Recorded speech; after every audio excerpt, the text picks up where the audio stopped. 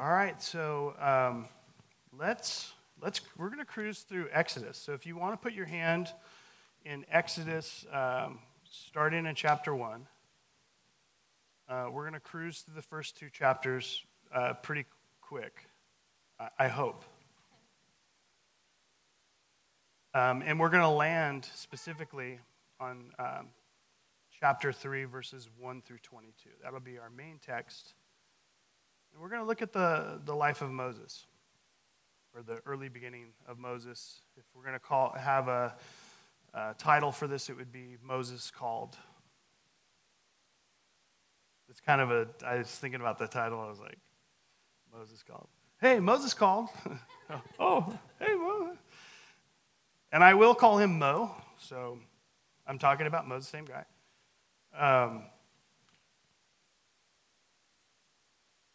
So the older I get, the more I want to, and you guys can fill in the blank on your own, but for me, I want to know how God interacts with his people.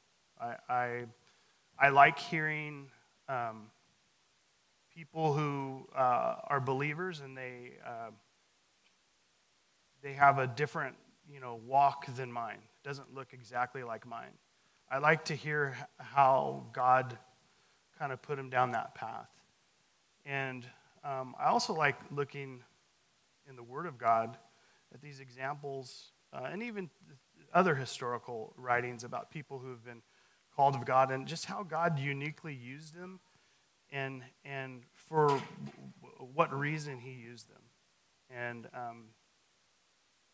kind of like, I don't know if you guys like biographies, but like specifically how God speaks to people in a certain way and gets their attention. That dialogue, I don't know, something about it just intrigues me because it's neat. It's I don't know. It's almost like you're in someone's prayer closet. You know what I mean? Like you're sitting back when when people are just them and God talking, and you get this glimpse of what they're talking to God about. Does that make sense? So anyway, so I like looking at those things. I don't know if you guys are like that. And the Bible, to me, is a great historical book, like no other book. And so I like to approach it that way. Like, okay, well, how did we get here, right? So if I just started in Exodus and I start explaining these things, maybe you guys have all the background knowledge, but I'm going to kind of bring us up to speed. There's a lot of things that are going on in the world today, and some of the things I want you guys to focus on as we're going through the study is just consider that the end of time is winding down. Like, I don't know if you guys know that, but we're definitely on a clock, right? And as believers, it's exciting because we know that God's coming back soon. He's coming back for us, the church, his people. And so that's exciting, but at the same time, God still has work he wants to do. There's still people who don't know Jesus. There's still people who are struggling and who are oppressed. So I like this story because this portion of the scripture. I'm going to put in the background a slide of the children of Israel. So where we start in Exodus, the children of Israel back in Genesis, because of a regional famine, severe famine, it caused one of the sons, and you can keep this up for a little bit while I talk about the background. It caused one of the sons to be in a place where he's going to save his family. So if you see 11, Joseph there at the bottom. So certain circumstances, we know what it was. It was God's hand, right? God's providence. Lead Joseph down to Egypt, where he becomes a type of savior for that whole region because of God's hand in his life. And so that's how he gets down there, and then he invites his family down there. And the Bible says in Genesis 46, verses 26 and 27, that there were 70 total family members. So you're just seeing the mom and the dad up top, right? The children of Israel, or Jacob.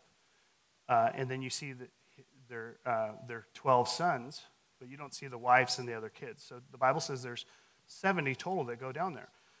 So that's in Genesis. Also, the Bible says that God spoke to Abraham back in Genesis 15:13, and I'll read that to you. It says, "Then he said to Abram, 'Know certainly that your descendants will be strangers in a land that is not theirs, and will serve them, and they will afflict them 400 years.'"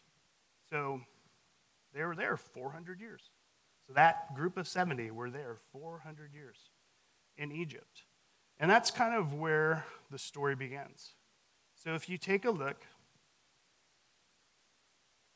in Exodus 1:6, that verse says, if you want to read with me, it says, "And Joseph died, all his brothers, and all that generation. But the children of Israel were fruitful and increased abundantly, multiplied, and grew exceedingly mighty, and the land was filled with them." Sorry, I read verse 7 too. So it appears the children of Israel were doing well, right? And there was a lot of them. So that's where Exodus starts. But what's the problem? The problem we find is in verse 8. And this one, if you guys don't mind, I'm going to read it. Would you guys, how do we do this? I'm going to read to the first comma. You guys take that, the next portion, read that, and then I'll read the rest. It's a short verse. Can you guys do that? Okay, so it says, "Then a new king," your turn, "to whom Joseph meant nothing." Sorry, different versions. This is not working out the way I had imagined it. I was like, oh, you know what? This will be really cool. I'll get them. No, didn't work out. Let me try that one more time. I'm going to read it, okay? "Then a new king, to whom Joseph meant nothing, came to power in Egypt." So what's the instant thing that happens? The instant thing that happens is the guy who would have known the history of the children of Israel, Joseph is one of those children, the king of Egypt, he's no longer around. And what does that mean? Well, it means that he doesn't know that Joseph was like a national hero, right? There was the king, Pharaoh in Egypt, and then Joseph. That's all that Joseph answered to. And so he had great power, and he delivered that nation along with a lot of different nations in that region. He was pretty important. Anyways, well, this guy doesn't know him. He doesn't know who this Joseph is. Doesn't know the history. Maybe they didn't have enough papyrus to write it.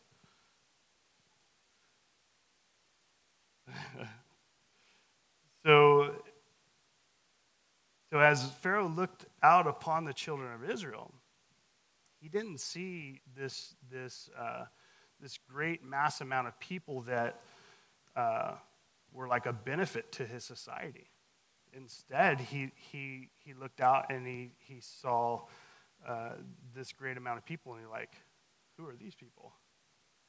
And we get a kind of a glimpse in verse 7, chapter 1, verse 7. It says, "But the children of Israel were fruitful and increased abundantly, multiplied and grew exceedingly mighty, and the land was filled with them."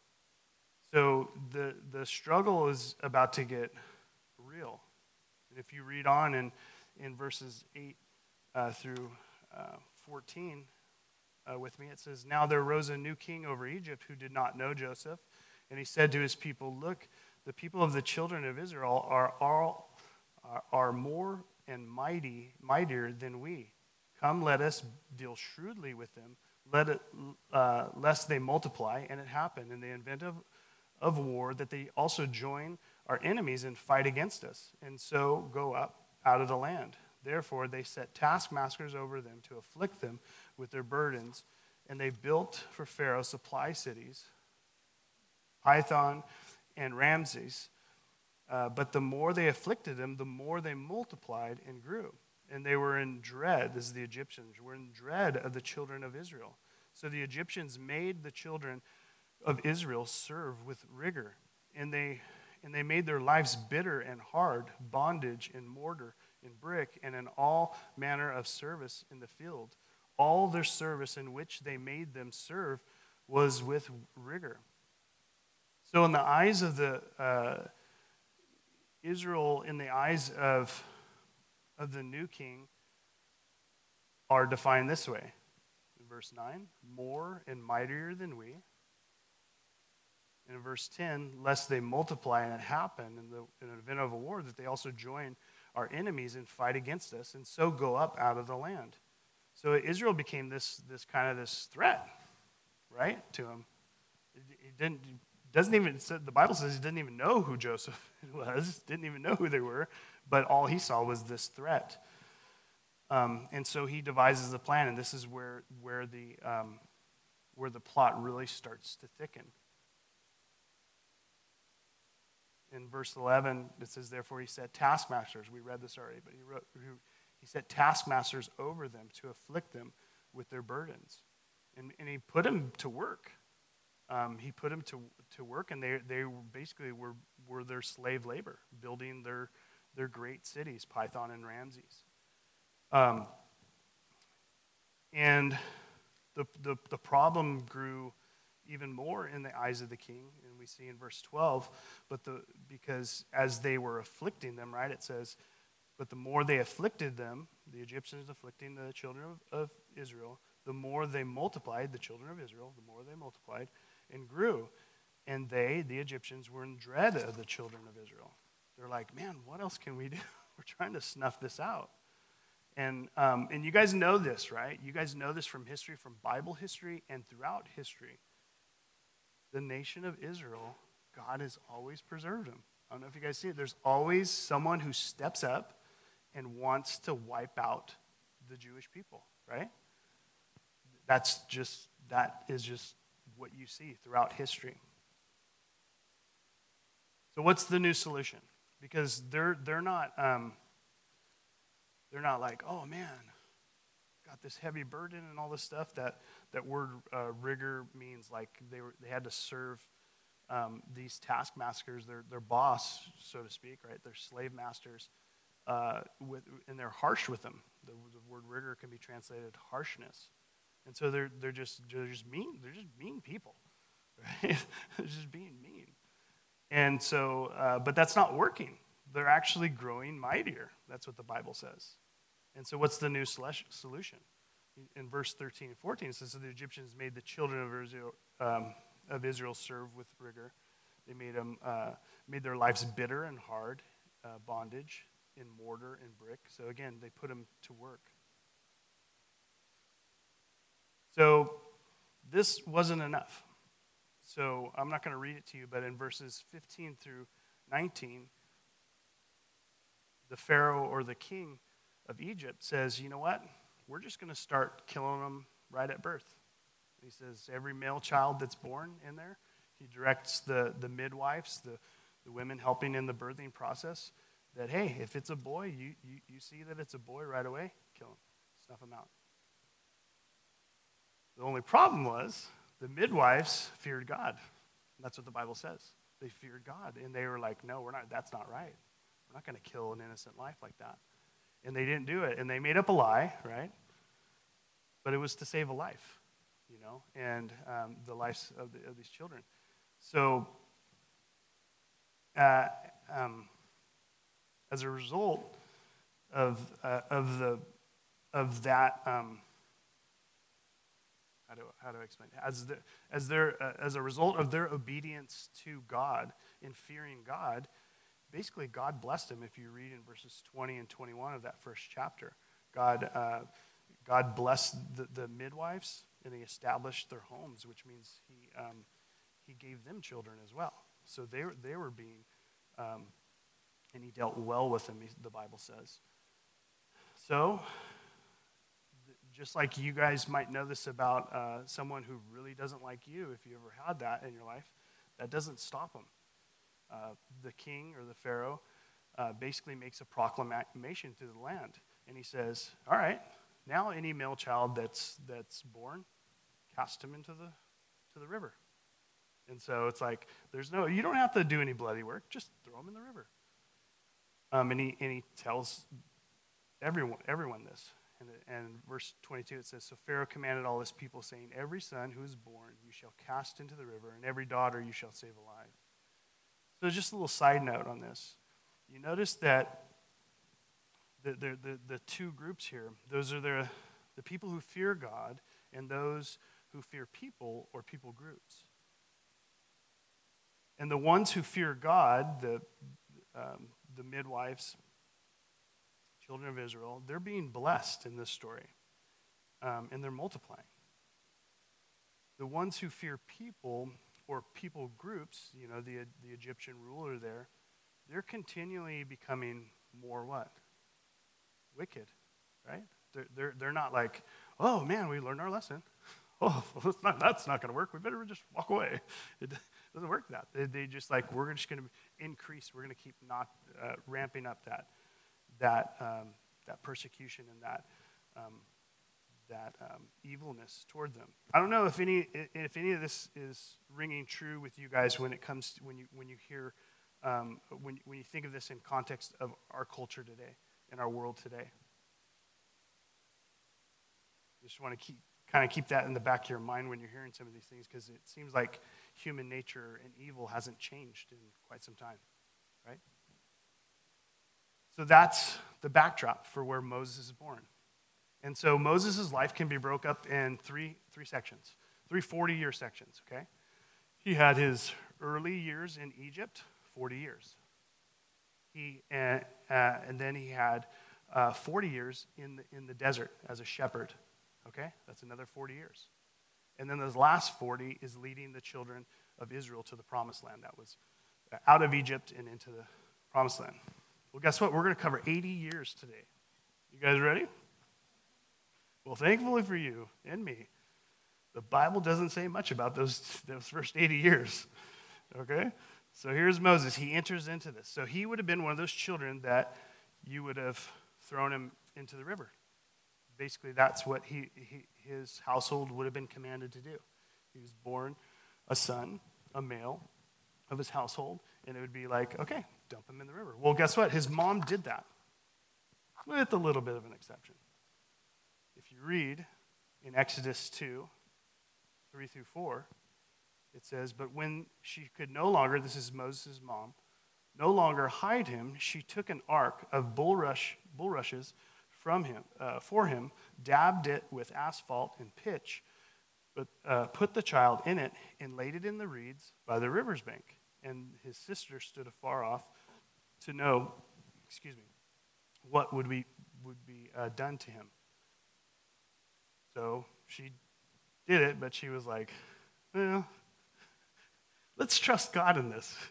I kind of like that, because I could go off on a whole sermon on faith, right? She was just like, you know what? I'm just going to make this, and God, your hand be upon it, right? And she wasn't right. She wasn't wrong, because that's exactly, God's going to use her faithfulness in this. So again, that would be a little side note for you moms,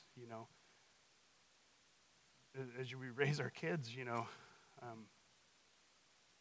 we do have to turn them over to the world, but you know what? We're raising them in the ways of the Lord and praying that God will use them. And God is going to use Moses. So what happens in the story? You guys kind of know the story. He becomes the Prince of Egypt, right? What's that Disney movie, right? Right? And he gets a magical coat. No, that's Joseph. No, he's found. He floats down the river, and who should he float down to? He floats down to exactly where the princess of Pharaoh was bathing, having her morning bath, and she sees this baby, and she goes, "Oh, it must be one of the children of Israel. They're one of their babies." And she looks at him, and she was just like, "Oh, he's beautiful." Right? So Moses was a good-looking baby, I guess. And so he so he does that, and then so what we see in the first 40 years of his life is that he is around. This is in chapter 2, verses 7 through 9. We see that he's around his family. He gets to grow up around his family. His mom actually gets to nurse him, right? Actually gets to be brought up in his home, and that he was considered the princess's son. So he would be considered, a son of a prince of Pharaoh of Egypt, and that's in verse 10 of chapter 2. So Moses grew up as royalty. That did not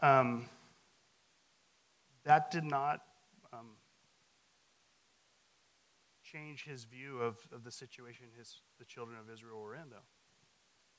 We see in the rest of the chapter, verses 11 through 15, that Moses actually sees an injustice happening from an Egyptian taskmaster doing harm to a Hebrew or child of Israel, children of Israel, and he takes action. He takes the action of actually killing that Egyptian. And because he feared that it would be found out by Pharaoh, and it was found out by Pharaoh, he basically flees. And so that's his first 40 years of his life. Not much there, right? The next 40 years, we see he goes to the land of Midian.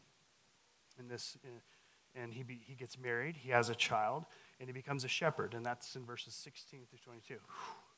Almost through 2 chapters. Now's my disappearing trick. All right, another 40 years gone. 80 years, boom, killed it, knocked it out, bam. Now here's where we pick up our story. This is where we see God's interaction with Moses. We in 80 years, granted it was a few verses, in 80 years we hear nothing of God's relationship with Moses whatsoever. 80 years of his life. We see that obviously Moses wasn't blind to the injustices because we see that action on his part. And we see he's human just like us because he feared the repercussions of that and fled. So we pick up the story here in Exodus, and this is kind of going to launch us into chapter 3. This is in verses 23 through 25.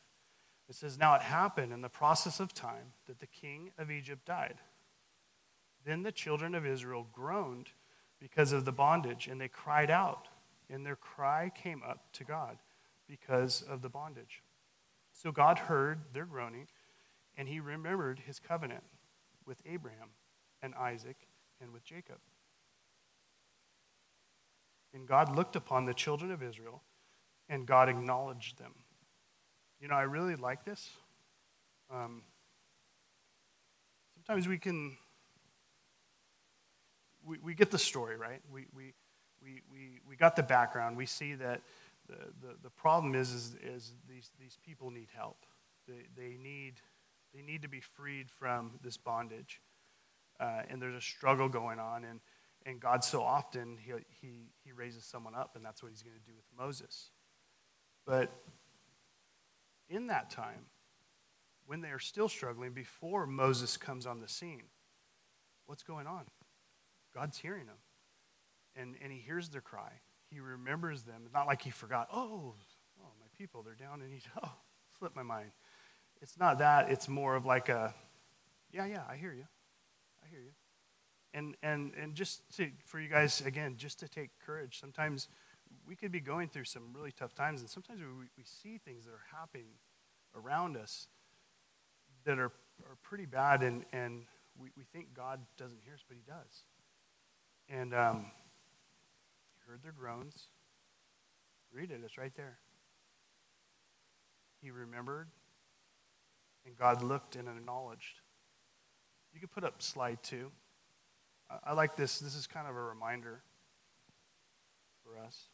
Psalm 34:17, it says, "The righteous cry out, and the Lord hears and delivers them out of all their trouble." So here we go. The plot thickens.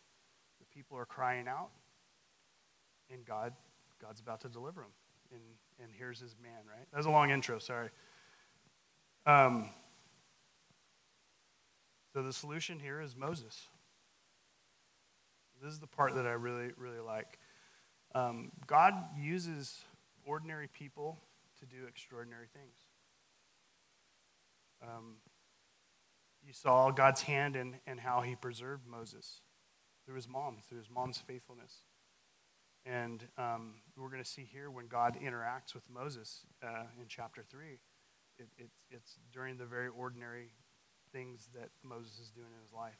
So that's where we're going to pick up and read. So read with me if you would. Chapter 3, verses 1 through 3. It says, "Now Moses was tending the flock of Jethro, his father-in-law."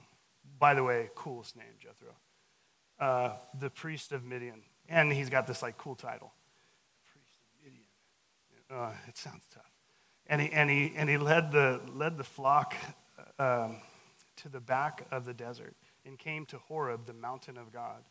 And the angel of the Lord appeared to him in a flame of fire from the midst of a bush. So he looked, and behold, the bush was burning with fire, but the bush was not consumed. Then Moses said, "You know what? I think I'm going to turn aside. I will now turn aside and see this great sight, why the bush does not burn." I mean, that's it's almost like a commercial, right? Oh, burning bush. I better turn aside and see what's going on. God often does this, guys. God often does this. Very ordinary things that are going on in our life, at your job, in your neighborhood. Something extraordinary happens. I don't know about you guys, but we were praying this morning, and someone was sharing just how God was talking to him in a dream. And God does that. He tries to get our attention. And it's really cool. I like it. God reaches out to us in ways that we have never seen before, and when we are not necessarily looking for them. I'm going to repeat that. God reaches out to us in ways that we have never seen before, and when we are not necessarily looking for him. How many times have you, the mundane, I think of movies. You guys ever watch a movie and it just hits you and it just reminds you of something something that God had done in your life? I'll watch Disney movies with my son, and sometimes I'll just man, that's so true. That's totally God. I don't know. You guys are better. You're yeah, you got to find out who you are in Christ. But and it's always so girl. I'm how am I relating to this girl who's finding her voice or whatever? I don't know. But I think it's cool. I think it's rare. I mean, if you're thinking of in Christ, right? Obviously, you put the God spin on it, but it's a cool principle. Anyways, but God meets us. He'll talk to us during just mundane things, My kids used to say, and I don't want to embarrass them, but I won't say specifics what they say, but not in front of them. No, just kidding. But we would talk, and we would just be talking about something just very simple and plain, and they would say something, and it was oh man, that's the truth of God, and it would strike me. It's man, that's God, or they'd be asking me a question about something. It has nothing to do with God, and I'm explaining it to them. I'm oh, that's totally God. God does that. He tries to get our attention. God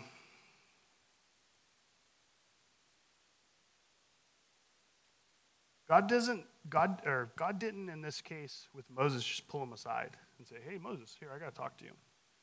He did this thing to catch his attention. He provides that reaching out. He provides that burning bush, and I don't know what it is in your life. It might not be something that radical, but he does something to get our attention. And a good reminder is that in the midst of our life, God is speaking. In the midst of your life, God is speaking. What is our response? How do we hear if we don't draw near? I like Mo's response. "I will turn aside and see this great sight, why the bush does not burn." So step one in Moses hearing God's call was his receptiveness to the call of God in something out of the ordinary. Remember, I don't want to go down that road. Okay, I will. When Hurricane Katrina, I'm really old, so you guys who are younger, bear with me. When Hurricane Katrina hit, God specifically was speaking to me about it. And I used to listen to the radio all the time, and I drove a ton. And everyone was saying it wasn't going to be something big. And God kept on telling me, no, this is going to be something big. Be ready. And I'm like, okay. And it was horrible. That was the worst they had seen in that region since the 60s, I want to say. And it decimated that whole area. And so I'm like, okay, God, why would you put that on my heart?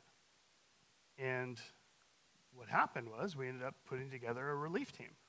And when I was talking to my wife about it, Nikki, I was sharing with her before they even put the relief team together. And then the relief team was put together, and she's like, oh, are you going to go? I'm like, that's what I'm thinking, right? Because it was like, well, God, why did you do that? So, but God does that, right? As we're trying to listen. So the first step was he was receptive. He could have just said, man, that's weird, right? I've never seen anything like that before, and just walk away. Could have, really. I get like that with homeless people sometimes. I'll see a homeless person, and I'm like, man, Lord, how can I help this person? And then they'll start jibber jabbering or whatever. You're like, oh, walk away. Right? I'm just being honest. And you're like, oh, do I really want to engage in this? But you never know who you're entertaining. You might be entertaining an angel. So he gets his something out of the ordinary. You notice in those verses, he looked and he turned his attention away from what he was doing, tending the sheep and looking after the sheep. And then step 2 of Moses responding to God's call, to Moses' credit, he turned aside. He not only just looked, but he actually said, I'm going to actually start moving in that direction. And we have to do that. If God's talking to us about something, anything, we got to look in further. We have to investigate. So we're receptive to hearing directly from God. Are we turning aside to see what God wants to do through this whole burning bush in your life, in my life? And then step 3, if you read with me in verse 4, it says, so when the Lord saw that he, Moses, turned aside to look, God called to him from the midst of the bush and said, Moses, Moses. And he, being Moses, said, here I am. So he got our attention. We're receptive to the things of God. We're actually heading towards that direction because we know where he's at. And this is the cool part. The more we start getting close to him, the louder the voice becomes, right? And now he's calling us by name. It's not just like this burning bush. Now the burning bush is saying, hey, Jarrod, I need to tell you something. I'm like, okay, the bush is talking to me. I mean, it seems like the Muppet Show, right? You're like a flannel board. You're like, ooh, a little I don't know. It seems like that's something super out of the ordinary, right? You don't see a bush that isn't consumed with fire, and then it starts talking to you. That, I'm sorry, I might have been like, I'm out. It's enough for me. And you know my name? That's really weird. They don't have TV. Now, you guys who are younger, you're like, oh, man, there's all kinds of deep fakes out there. And YouTube, you can pretty much do anything on YouTube, all this stuff and all these different things that you can fake out your friends with. But, dude, they didn't have that. So that would, to me, that would have freaked me out. I'm pretty sure even now with technology that we have, that would still freak me out. So don't do that to me. So when God sees us turning towards him, he starts speaking louder. But it has to start with the first 2 steps, right? Are we listening? Are we being receptive? Are we turning aside when God's got our attention? And then do we keep going in that direction? Let's take a look at verse 5 in our story. It says, then he said, this is God. He said, do not draw near this place. Take your sandals off your feet, for the place where you stand is holy ground. Moreover, he said, I am the God of your father, the God of Abraham, the God of Isaac, the God of Jacob. And Moses hid his face, for he was afraid to look upon God. So did you know God is holy? If we draw near to God, We need to get on that same ground. Did you know we can't stand in our own righteousness before God? We have to approach God with the righteousness afforded to us through the work of Christ. Also, did you know when we draw near to God, he reveals our sin? In the light of God's perfection, we will often see our flaws. So step 4 of Moses being called is understanding who he's being called by, right? You know, in that 80 years, it doesn't say that Moses has this great understanding of who God is. And it wasn't, they didn't have a pocket Old Testament, right? He's like living the Old Testament right now. Didn't have a Bible. They didn't even have the law of Moses. This is the guy God's going to write it through. They don't have that. So their interactions with God and their understanding of God was usually, and it's still kind of like this in Jewish culture, it's oral tradition. It's the passing on the stories to children, from grandpa's knee to children, right? You know, fathers to sons, grandpas to grandchildren. And that's how it's called oral tradition. That's how they would know who that is. And here, God gets really specific with him and says, first of all, you need to know that I'm holy, and where you're about to step is a holy ground. And you guys know this as we draw near to God, right? What's James who says, draw near to God, and he'll draw near to you, but he says, cleanse your hands, right? There's this shedding of things. And in Moses' life, God wanted to make this point that, hey, when you're in my presence, I want you to take off your shoes. And it's, and you're like, that's kind of a strange thing. But I think it's more of that, it gets you into the understanding. It's the same reason why people close their eyes when we worship. It's the same reason why we close our eyes when we pray. It's that you're going into a different place. And you're going into the presence of the creator of everything. And he says, it's holy ground, take off your sandals. There is a process as we draw near to God, and the process is very similar to salvation. There's a call and response. When you don't know Jesus Christ, and if you don't, again, I pray that you do that today. When you don't know Jesus Christ, and he reveals himself to you, the first thing he convicts you of is the fact that you're a sinner, right? Or maybe that he's real. You're like, oh man, you have this profound understanding that God is real. And he gets your attention to acknowledge him.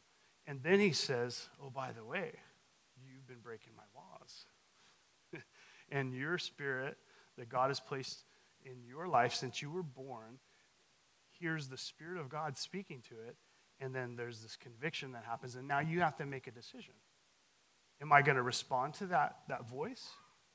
Am I going to, the call's there? Am I going to respond? Or am I going to take off the other way?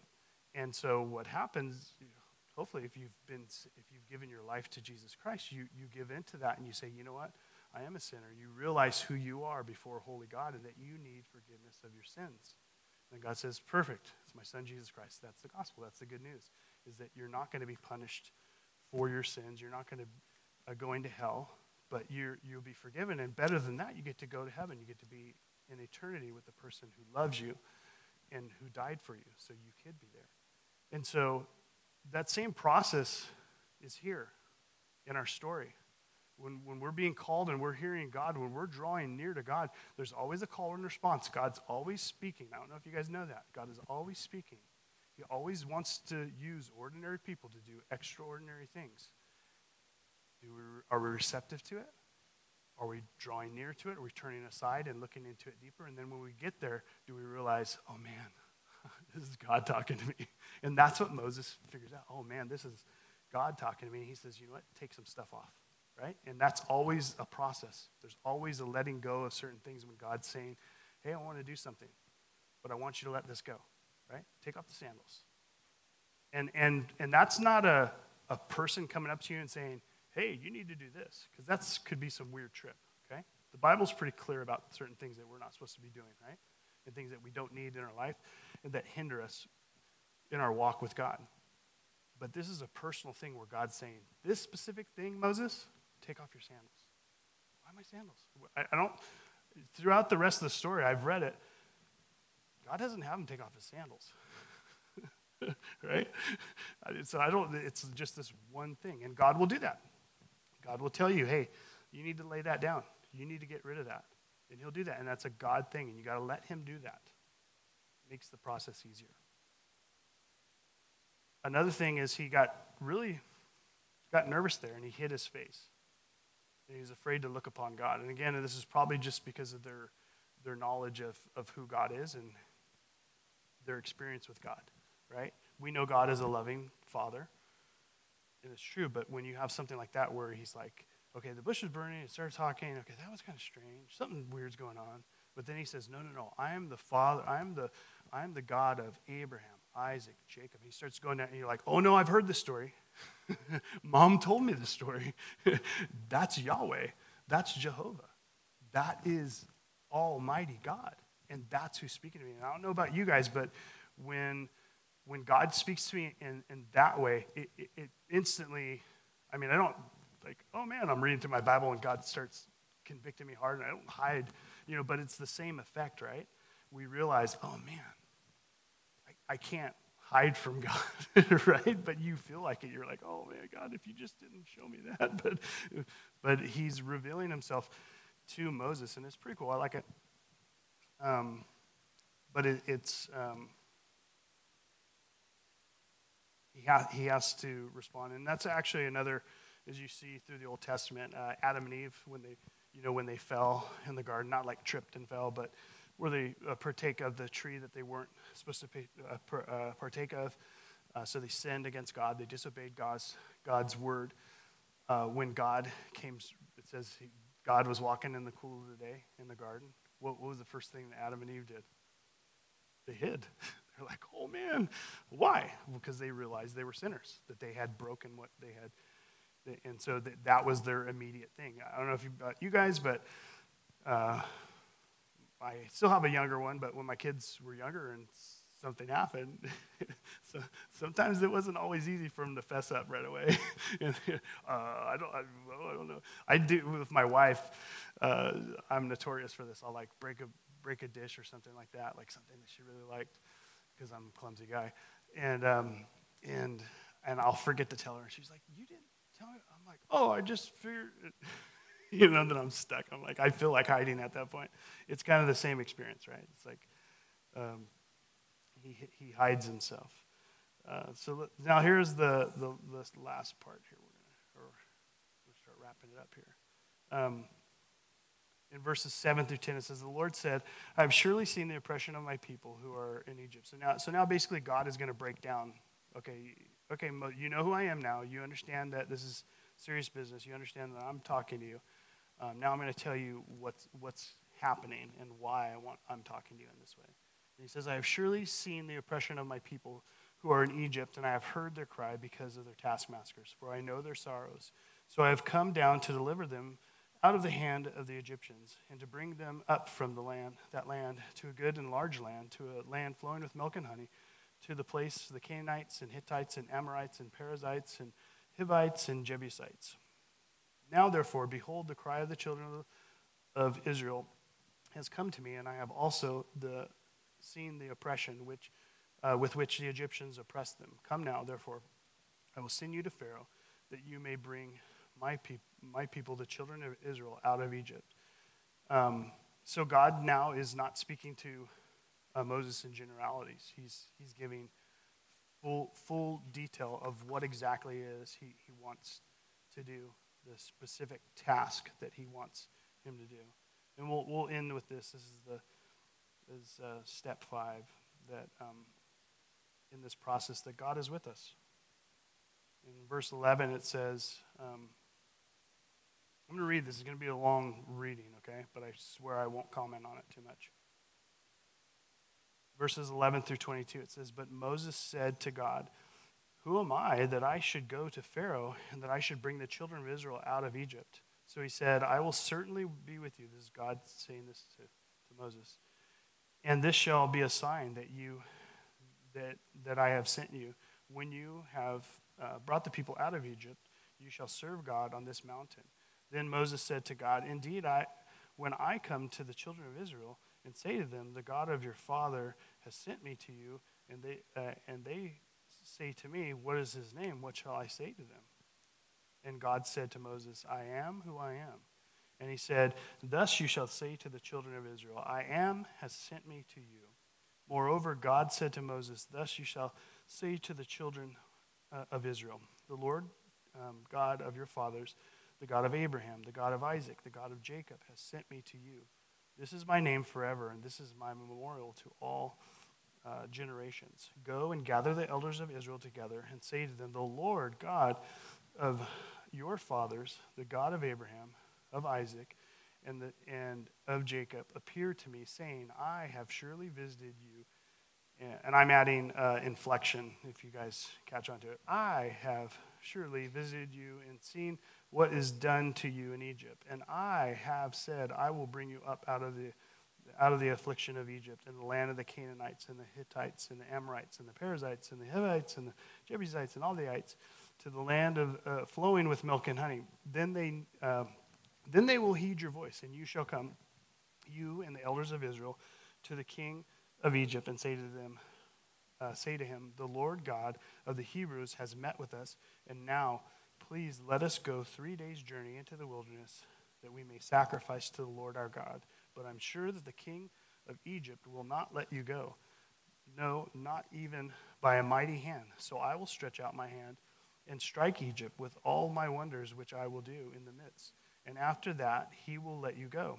And I will give this people favor in the sight of the Egyptians. And it shall be, when you go, that you shall not go empty-handed, but every woman shall ask of her neighbor, namely of her who dwells near her house, articles of silver, articles of gold, and clothing, and you shall put them on your sons and your daughters, so you shall plunder the Egyptians. So, right away, Moses says, how's this going to happen? And you guys would do the same thing, but then again, you might have said, man, you made a bush not be consumed by fire, and you started talking out of it, and now I'm like talking to a burning bush right now, so I guess you could do it. But God reassures him, and he says he's basically going to be with him, right? But the main point is he reassures Moses that it's not Moses who's going to be doing it. That's why he added all the inflections, the I's. I will. God's saying all the things that he's going to do. And again, in any type of task, whatever it is that God maybe has put on your heart or put a burden on your heart, you got to know this, that it's got to be him. It's got to be the Lord. If we're doing it in our own strength, like, okay, God, you got my attention, I'm listening, and we say, oh, I'm going to do this, and we're supplying the power, who gets the glory in the end? Right? We do, right? People will go, oh, man, you were amazing, right? Great effort. Thanks. And then the problem is that's not who's supposed to get the glory. God's supposed to get the glory. And sometimes in God's calling us to do something, a task, and I'm not saying, deliver people from Egypt, whatever God calls you to do, how big, grand, simple, small, large, you name it, it's got to be the Lord supplying that power. And we'll get to that last slide here. It's in Zechariah 4:6. It says, so he answered and said to me, this is the word of the Lord of Zerubbabel, not by might nor by power, but by my spirit, says the Lord of hosts. And so God's telling him, hey, you know what? I'm going to do it. I got this, Moses. I got this. I'm going to be doing that way. And that's kind of reassuring. I don't know about you guys, but there, just to harken back to that situation, or that relief in Katrina, I had no way of getting there. You have to pay for your own tickets to get there. And I really didn't have a way of getting there, but I knew God wanted me to do it. And I said, okay, I'm believing God for this. Probably a week later, I heard you're going to go on a mission trip. Yeah, just random person calls. Hey, I want to pay for your flight. Okay. And again, is that my power, my ingenuity? No, I don't even think I told the person. So I don't know. My wife's really social. I'm not. I kind of keep things to myself. I'm like, okay, God, if you're going to do it, it's like, well, why don't you? anyways, some randomly, while we were there, same thing. Bill popped up out of nowhere. We don't have money to pay for this. Some lady heard that we were there. The pastor had shared we were gone for extended time. And the pastor had shared, yeah, these guys are doing this hurricane relief stuff. And she came up after. She goes, hey, Nikki, that's my wife. The Lord told me to give you guys some money. Really? $60. Like, oh, the bill was like $61.38. Like, oh, we can cover the $1.38, I guess. But it was like, and that's humbling. That's real humbling because God, He hears, right? We learned that. He hears us and He knows. And if He calls you to something, it's going to be by His power that you're going to get it done. And that's when it's going to be sweet. It's going to be good. And we're call the worship team back up. Sorry to take up so much time. So what does it all mean? Moses was a man set in history, and God gave him a task. We saw earlier in his life that he had a burden for his people enough to where he was willing to take action, to where he actually struck out in his own effort and killed an Egyptian to get justice, right? And God had a different way of doing it, right? God's going to do it a different way. And He's going to use Moses if you read the rest of the story. And I don't know how you relate that in your life.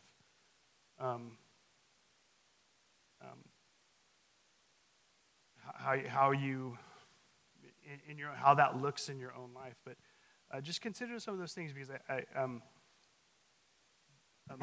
I'll say this one more time. God uses ordinary people to do amazing things. Moses was an ordinary person, a shepherd. In fact, in Egypt, shepherds had their own little place they stayed. They didn't want shepherds were not looked upon as some great nobility, and he went from royalty to being a shepherd. But God's going to use him mightily. You guys know the rest of the story. Ordinary people God will use. Let's pray.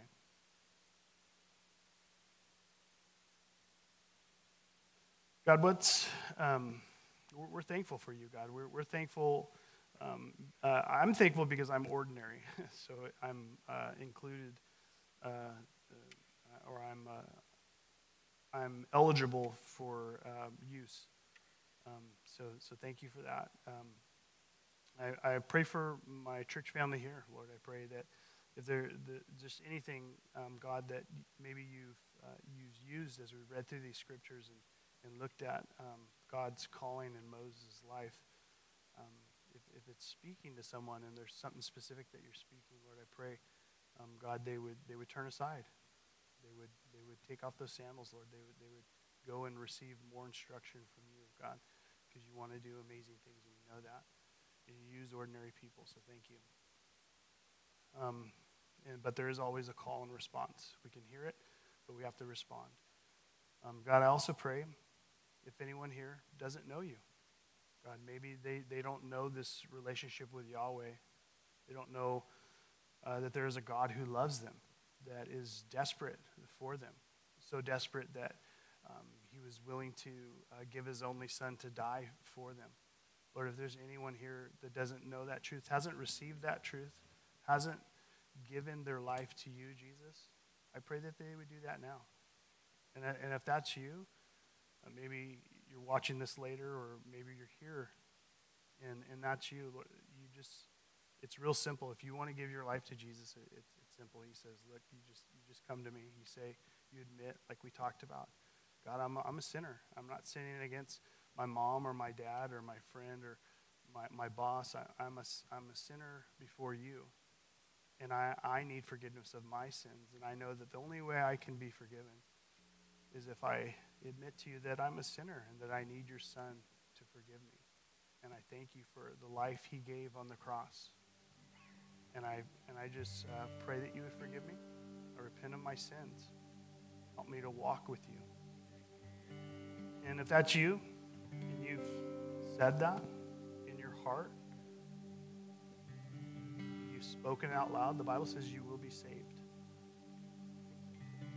Thank you, God, for that promise.